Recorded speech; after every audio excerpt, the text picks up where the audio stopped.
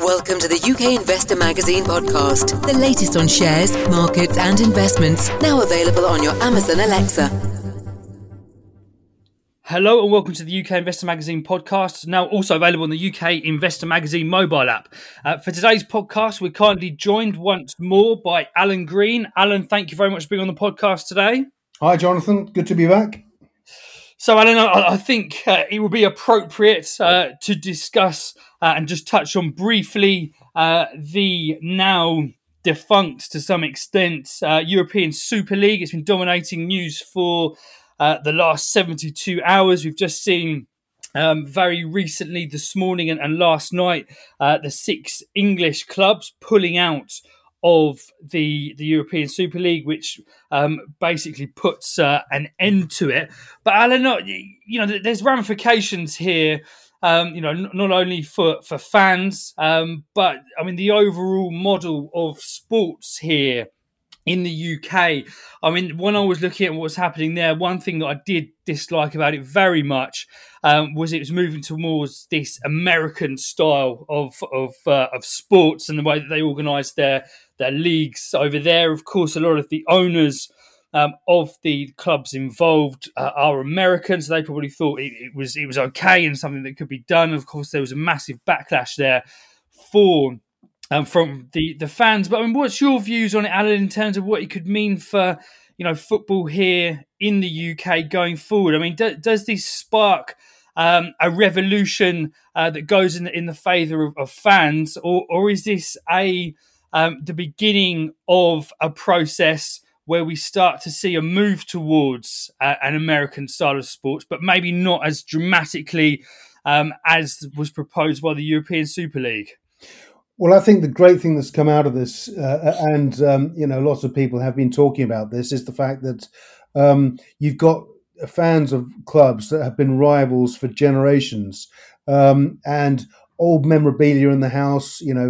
Your father was a Spurs fan or whatever, or a Liverpool fan. I mean, I'm a Spurs fan, as everyone knows, and I've been receiving some fantastic memes about Spurs briefly being champions of the Super League, and there's a DVD available already. It's ridiculous, but that's the thing. You've got generations of fans, and these out of touch billionaires running these clubs from afar have no concept or understanding of that.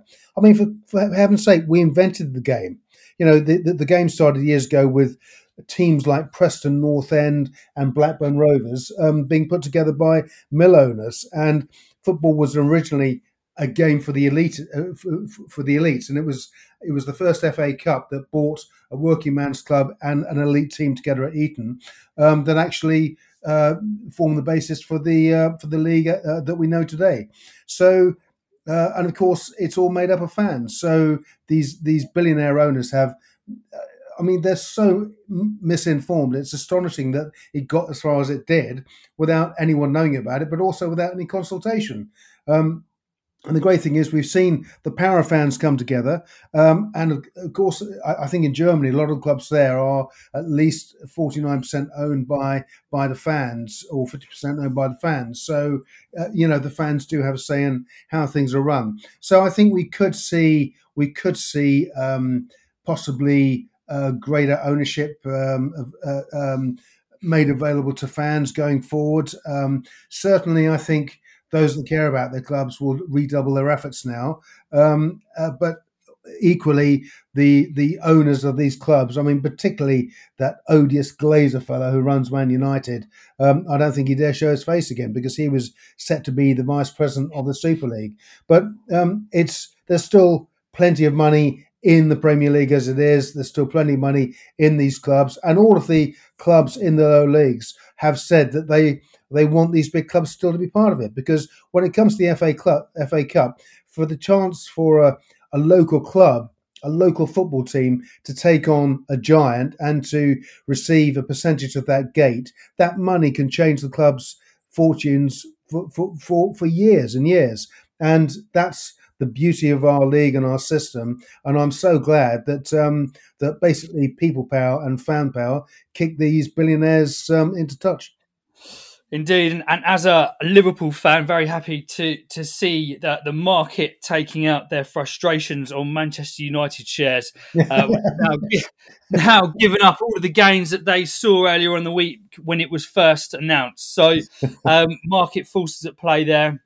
A good result in my view there if we're looking at how the market's played out. And of course Juventus, another club, saw their shares soar on Monday. I think they've come crashing back down as well as these plans are shelved. So it is going to be interesting to see how this develops and what it means for competitions, and obviously the debate going forward on football as a whole, how it's run, how the money's distributed.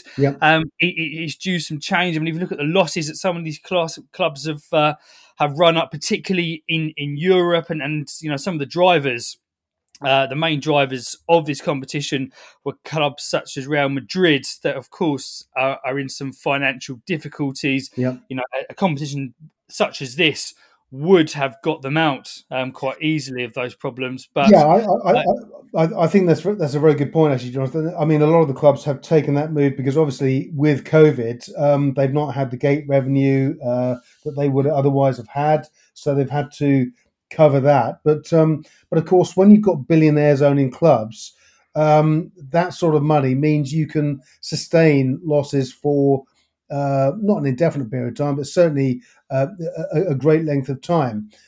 So I wouldn't say there's a great deal of sympathy around about these clubs being on the buffers financially, but there will always be some financial structure that can be put in place or that can be put together that will sort these clubs out. And I think what we've seen with the reaction from the fans, possibly a fundraising for the clubs, which the fans can participate in.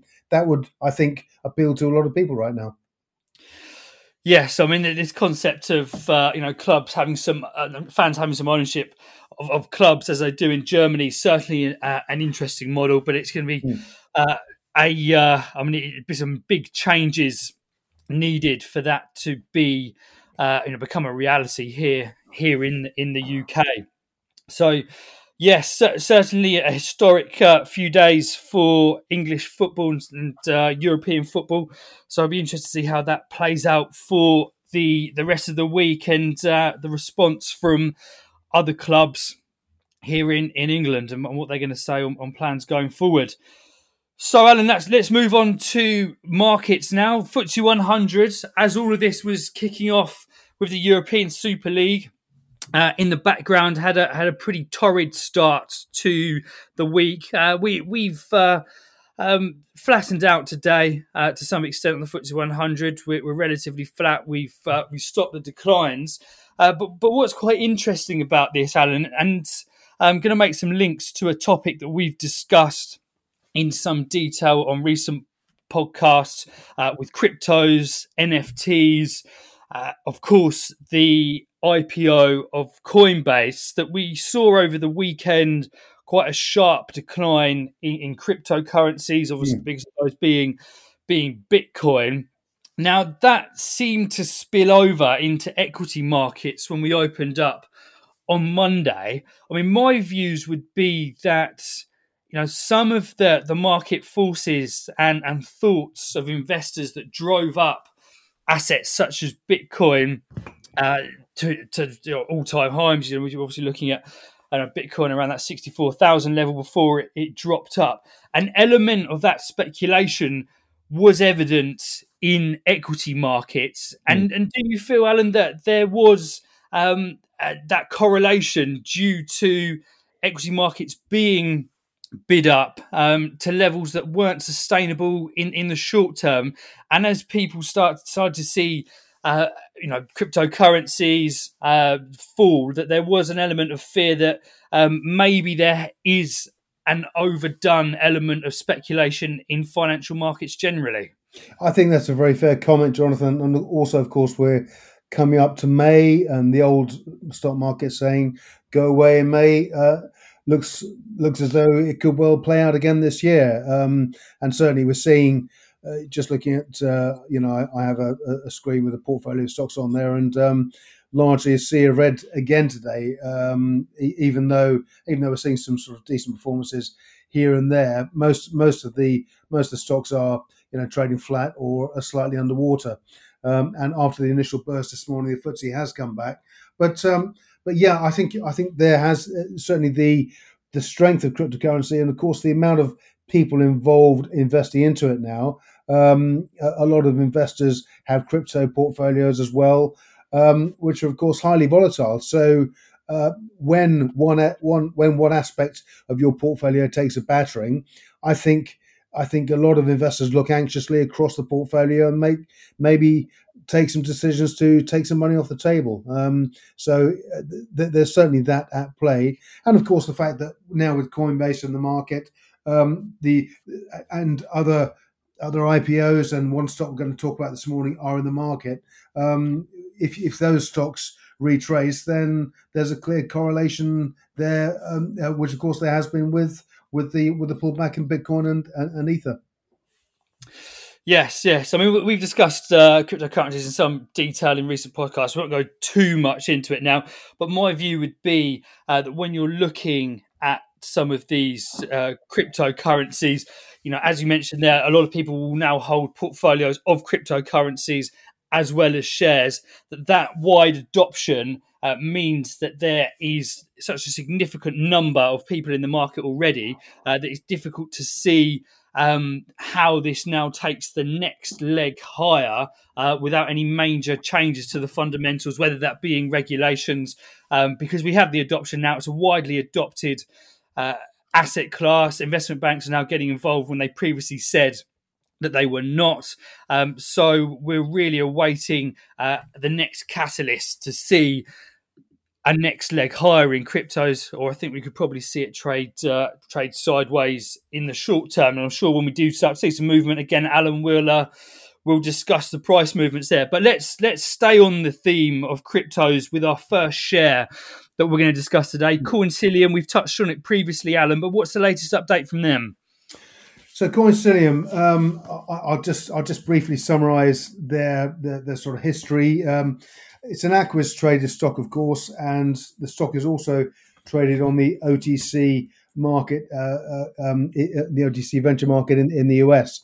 Coincilium, the EPIC code is COIN, and the US EPIC code is CINGF. First ever blockchain IPO on the Aquis markets all the way back in 2015. So it's been around for 6 years and was originally an investor into blockchain projects, many of which it saw a successful exit from. I'm not going to go into details about that because really it's largely irrelevant given where the company is today. But suffice to say, the company moved its operations to Gibraltar. Of course, Malcolm Pallay, one of the founders and the chairman of the company, has been very much at the helm, and along with Eddie Travia, who's a very well-respected blockchain and financial entrepreneur operating out of the Middle East. So the company moved to Gibraltar and then undertook a strategic review and effectively pivoted last year to become a new what it now terms as an open finance and crypto finance operator and developer of projects. So one of the companies it works with, it's in the process of putting together a joint venture with a company called Indorse, INDORSE. And this is in preparation for a series of projects that it will undertake in the non-fungible token space, NFTs. And of course, we've spoken at length about non-fungible tokens, but I think everyone's by now will be fully aware of these as both investment and speculative opportunities. And in fact, we saw NFT Holdings come to market last week, which is a company that invests purely into NFTs. So this is a huge burgeoning marketplace.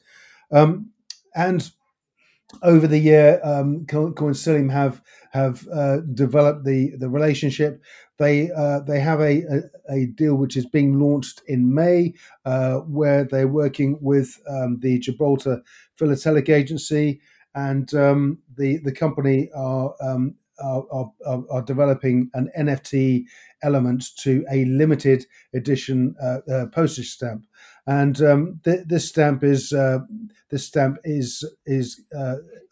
limited edition run, some 100,000, and Coincilium will be able to offer the NFT with it. In a range of availabilities as such. So you've got common, uncommon, rare, ultra rare, and then there are just 2 mythic rare NFTs. Now these are retailing at $6.95 each. So this is it's clearly not a huge money earner for Coincilium, but nonetheless it moves on the association of a digital with a physical asset in the form of an NFT. From its previous investments, Coincilium have also regularly updated the market on the value of its crypto assets, and it holds a number of assets both in Bitcoin, Ethereum, and also in Rift tokens. The part of what the operation in Gibraltar will develop is effectively a bridge. So Bitcoin, people holding Bitcoin can bridge in and buy non-fungible tokens directly. Currently, the NFTs are traded using Ethereum on the Ethereum platform with the smart contracts that are available. But the Coincilium joint venture is developing a bridge for that. So the purchases can be undertaken via Bitcoin using a smart contract bridge. One of the key issues with NFTs is their security. And when we've put stuff up when we've discussed and put information out about NFTs in the past, I've had quite a few comments on some of the threads that on Twitter and also on LinkedIn from people saying, well, how do you legally prove an NFT is yours? And this is one of the key issues. Of course, if it's out there in the digital market, it's very hard to prove. And Coincilium have today announced that they are the release with their joint venture partner Endorse of Nifty Scanner. And what Nifty Scanner is, it's a digital analysis software solution for non-fungible tokens. And what it effectively does, as Jonathan, you're aware of the OpenSea platform, you will now see the Nifty Scanner alongside the asset that's up for sale. And what it does, it basically provides essential background information on how and where the assets, and that's the media, and of course the metadata associated with that NFT are stored. So it's basically all about proof of ownership, which has been one of the key fundamental underlying issues with these tokens. And I think at a stroke, this for Coincilium and Endorse is going to be absolutely huge, because probably although many people are getting involved with NFTs at the moment, I have spoken to a number of people who are just looking at it from afar and thinking, well, how can I prove it's mine? Well, this is a step in that direction, and I'm sure we'll see further developments in line with that. But for Coincilium, trading on Aquis, I mean, the company's had a phenomenal few months. Shares have been as high as 34, 35p, currently trading at about 30.5p at the moment. But that gives the company a market capitalization of around just under 20 million sterling. But given where some of the companies involved in this space are going now, I think there's every possibility we could see the company push back to year highs, particularly on the back of this news, which of course is absolutely huge. Yes, a very intriguing story there in terms of the NFTs and the underlying technology, as you outlined there, Alan.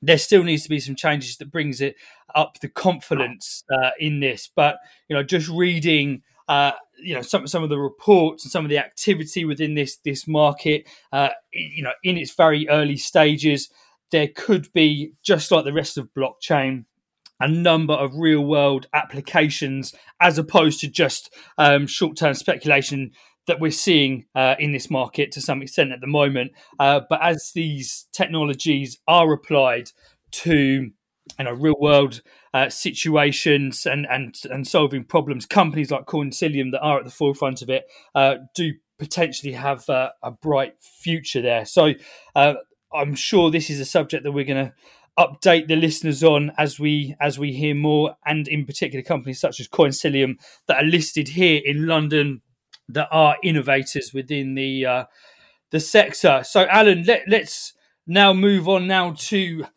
some somewhat more traditional assets in the base and precious metal deposits, and in this case of Kavango Resources. These deposits are in Botswana. What's the latest update from them? Okay, so Kavango Resources, EPIC code KAV, shares currently at trading at 3.2p, gives it a market cap of around 11 million. So very modestly valued. I think you'll agree, given the asset base I'm about to cover. So Kavango is, as you said, based in Botswana, has three key projects there. I'm going to do them in descending order. So we have the Ditau Camp project, which is a site in southern Botswana, which is prospective for rare earth metals, neodymium and praseodymium, which of course are used in batteries. This is currently being developed. The Kalahari Copper Belt, which is a joint venture that they're working on with Power Metal Resources. Of course, that's Paul Johnson and his team, and this is on the Ganzi Ridge in western Botswana, where there are numerous sedimentary copper deposits. The company also has in that area a joint venture with LVR Geo Explorers on 2 licenses, and it's that they're fast developing, having undertaken aeromag surveys on both the South Ganzi joint venture with Power Metals and the LVR Geo Explorers region back in February this year.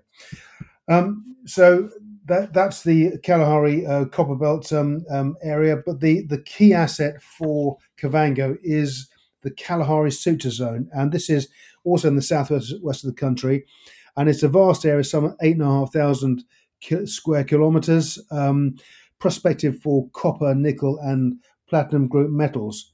Now, Kavango has spent the past year analysing and modelling this asset. When I say modelling, they've undertaken this route because they've noticed a numerous similarities with the Norilsk mine in Siberia, which is a huge nickel mine, produces 90% of Russia's nickel, over 50% of its copper, and it's a huge contributor to world nickel production. I think some 10% of the world's nickel comes from the Norilsk mine, and this is basically a huge, vast underground geological anomaly formed millions and millions of years ago when the magma came up through the crust and various metals were compressed into pockets that were later identified. And of course, with modern aerial survey techniques, the survey teams seek or look out for these geological anomalies, which are picked up through conductivity. So an electrical pulse identifies the conductivity of these areas, and it can be modelled out accordingly. And a significant step forward yesterday when the company announced that that the aeromag survey that had been undertaken at the northern end of this huge asset in Hukunsi in Botswana had identified a geological anomaly, a large conductive body, some 250 to 700 meters from the surface. And what is particularly of note is that this conductive body almost matches exactly the company's 3D model that you can actually go and see on the website. So this is hugely exciting, and obviously the company are now going to progress this and take next steps. But it was undertaken by a company with whom they have a partnership, Spectral Geophysics. And the work will now be undertaken to progress this and get a better understanding of the actual context of the geological anomaly, and will probably lead to some drilling activity later this year. But nonetheless, if this discovery does lead to a mine on the scale of the Norilsk mine, it's going to absolutely dwarf probably any other discovery in Africa in recent years. It is absolutely huge, this thing. And certainly Michael Foster, who's the chief executive, formerly worked with De Beers and Reunion Mining. So, an industry veteran, very well respected. They have potentially a huge fund on their hands. And I think shareholders, holding stock at this level should be very excited. So, Alan, just to touch on Kavango here in terms of the timeline, investors obviously they can go and do some research on the website and have a look at the operations and projects that they have working on. But in your view, what's the next bit of key news and news flow that investors should be looking out for from Kavango? Okay, so the company actually put next steps up on the announcement yesterday. So just to give you an idea of the development in the timeline, the company said it identified the Norilsk style target areas at Hakunsi back at the end of November last year. So about 5 months ago, and then started working on the orientation work before completing the survey, and obviously with the most recent survey identifying the conductor. So the next steps are that conductor is going to be resurveyed on other survey lines with another TDM loop to obtain further confirmation, and that should be completed before the end of June. And after that, any further conductors will be followed up with exploration loops prior to doing on the ground assessments, and of course the next step being drilling. So I think really by midsummer we'll have a very good picture of the extent of this anomaly at the Hakunsi area, and then obviously after that we'll have the news on when the drilling is going to take place and so on. But with this sort of conductivity, this is the exciting thing with modern mining techniques, that when you identify something like this, you can get it pretty accurately. So when the drill goes in the ground, you'll be right on top of it, and 90% of the time, we should see some really interesting soil, some really interesting core samples coming out of the ground. Fantastic. Thank you very much, Alan, and definitely one that investors should have a look at. Of course, it's more towards the more speculative and high risk of equities that are listed here in London, but certainly some exciting prospects there to have a look at. Now, Alan, let's bring things a little bit closer to home, still staying within the commodities sector, but we're going to be looking now at hydrocarbons and Union Jack Oil, one we've touched on previously, but what's been the latest from them? Well, Union Jack Oil have had a very progressive year thus far, and I know David Bramwell very well, and he's a very entrepreneurial and engaging fellow, and tons of energy. And he's when he talks about the projects that they're working on, you can't help but become enthused by it. He's a great leader of this company. But there's been a lot of fundamental development that's really underscored the big increase in from investors and the progress from the company this year. And of course, back in March the shares were trading sort of below 30p, and we've seen the shares really pop higher since that time.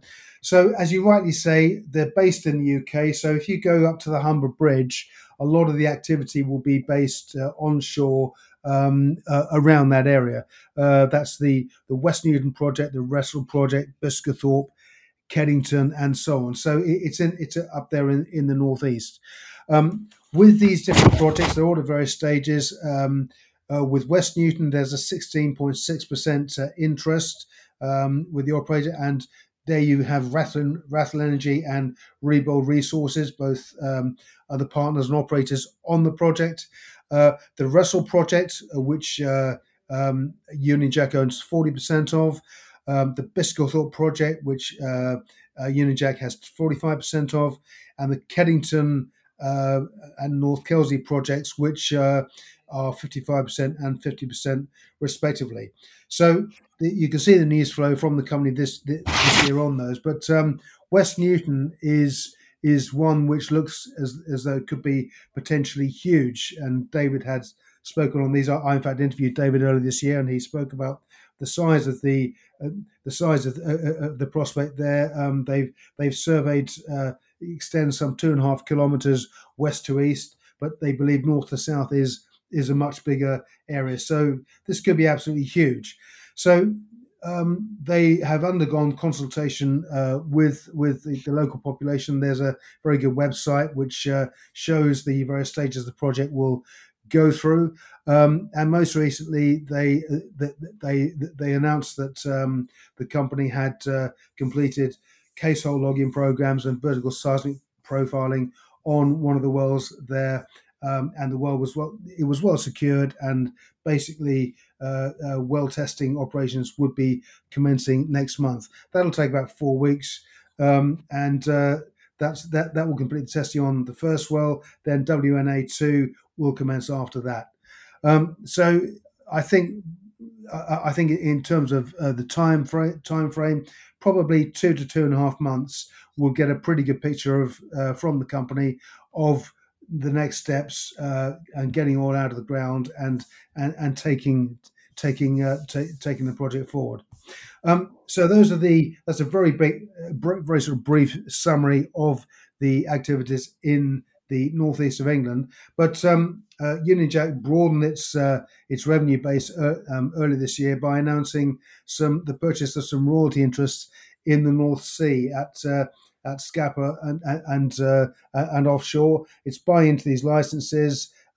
It'll get a decent return over the next few years, and it'll provide. It's like investing into a fund which pays an income, and the company will get this money paid regularly back to them, and it's a very tax efficient way to do it. So it's cash generative. They've made good use of the cash that they have on their account at present.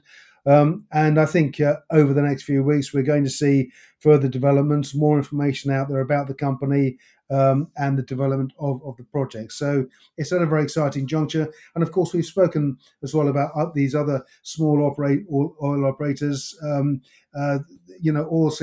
Oil's made a big bounce back since last year. And of course, it's still, despite the emergence of the electrical revolution and the EV industry, still very much a key part of everyday life, and will continue to be so for some time to come. Yeah, I mean, that's an interesting point that you bring up there with ESG and EVs. I mean, a company like this, which is operating here in the UK, I mean, does that sort of throw up some potential problems for them going forward? First of all, from an investor's perspective, as people start to shift towards sustainable investments, renewable energy investments. Do you feel that companies such as Union Jack Oil, start to feel the pinch as investors start to shun, hydrocarbon and fossil fuel companies? Is that something that the investors could be concerned about? Well, what it's the point he made there, Jonathan, about investors shunning them. I think. Certainly, whenever Union Jack Oil put out an announcement, they have such a following, and the response and the reactions to that we see certainly online.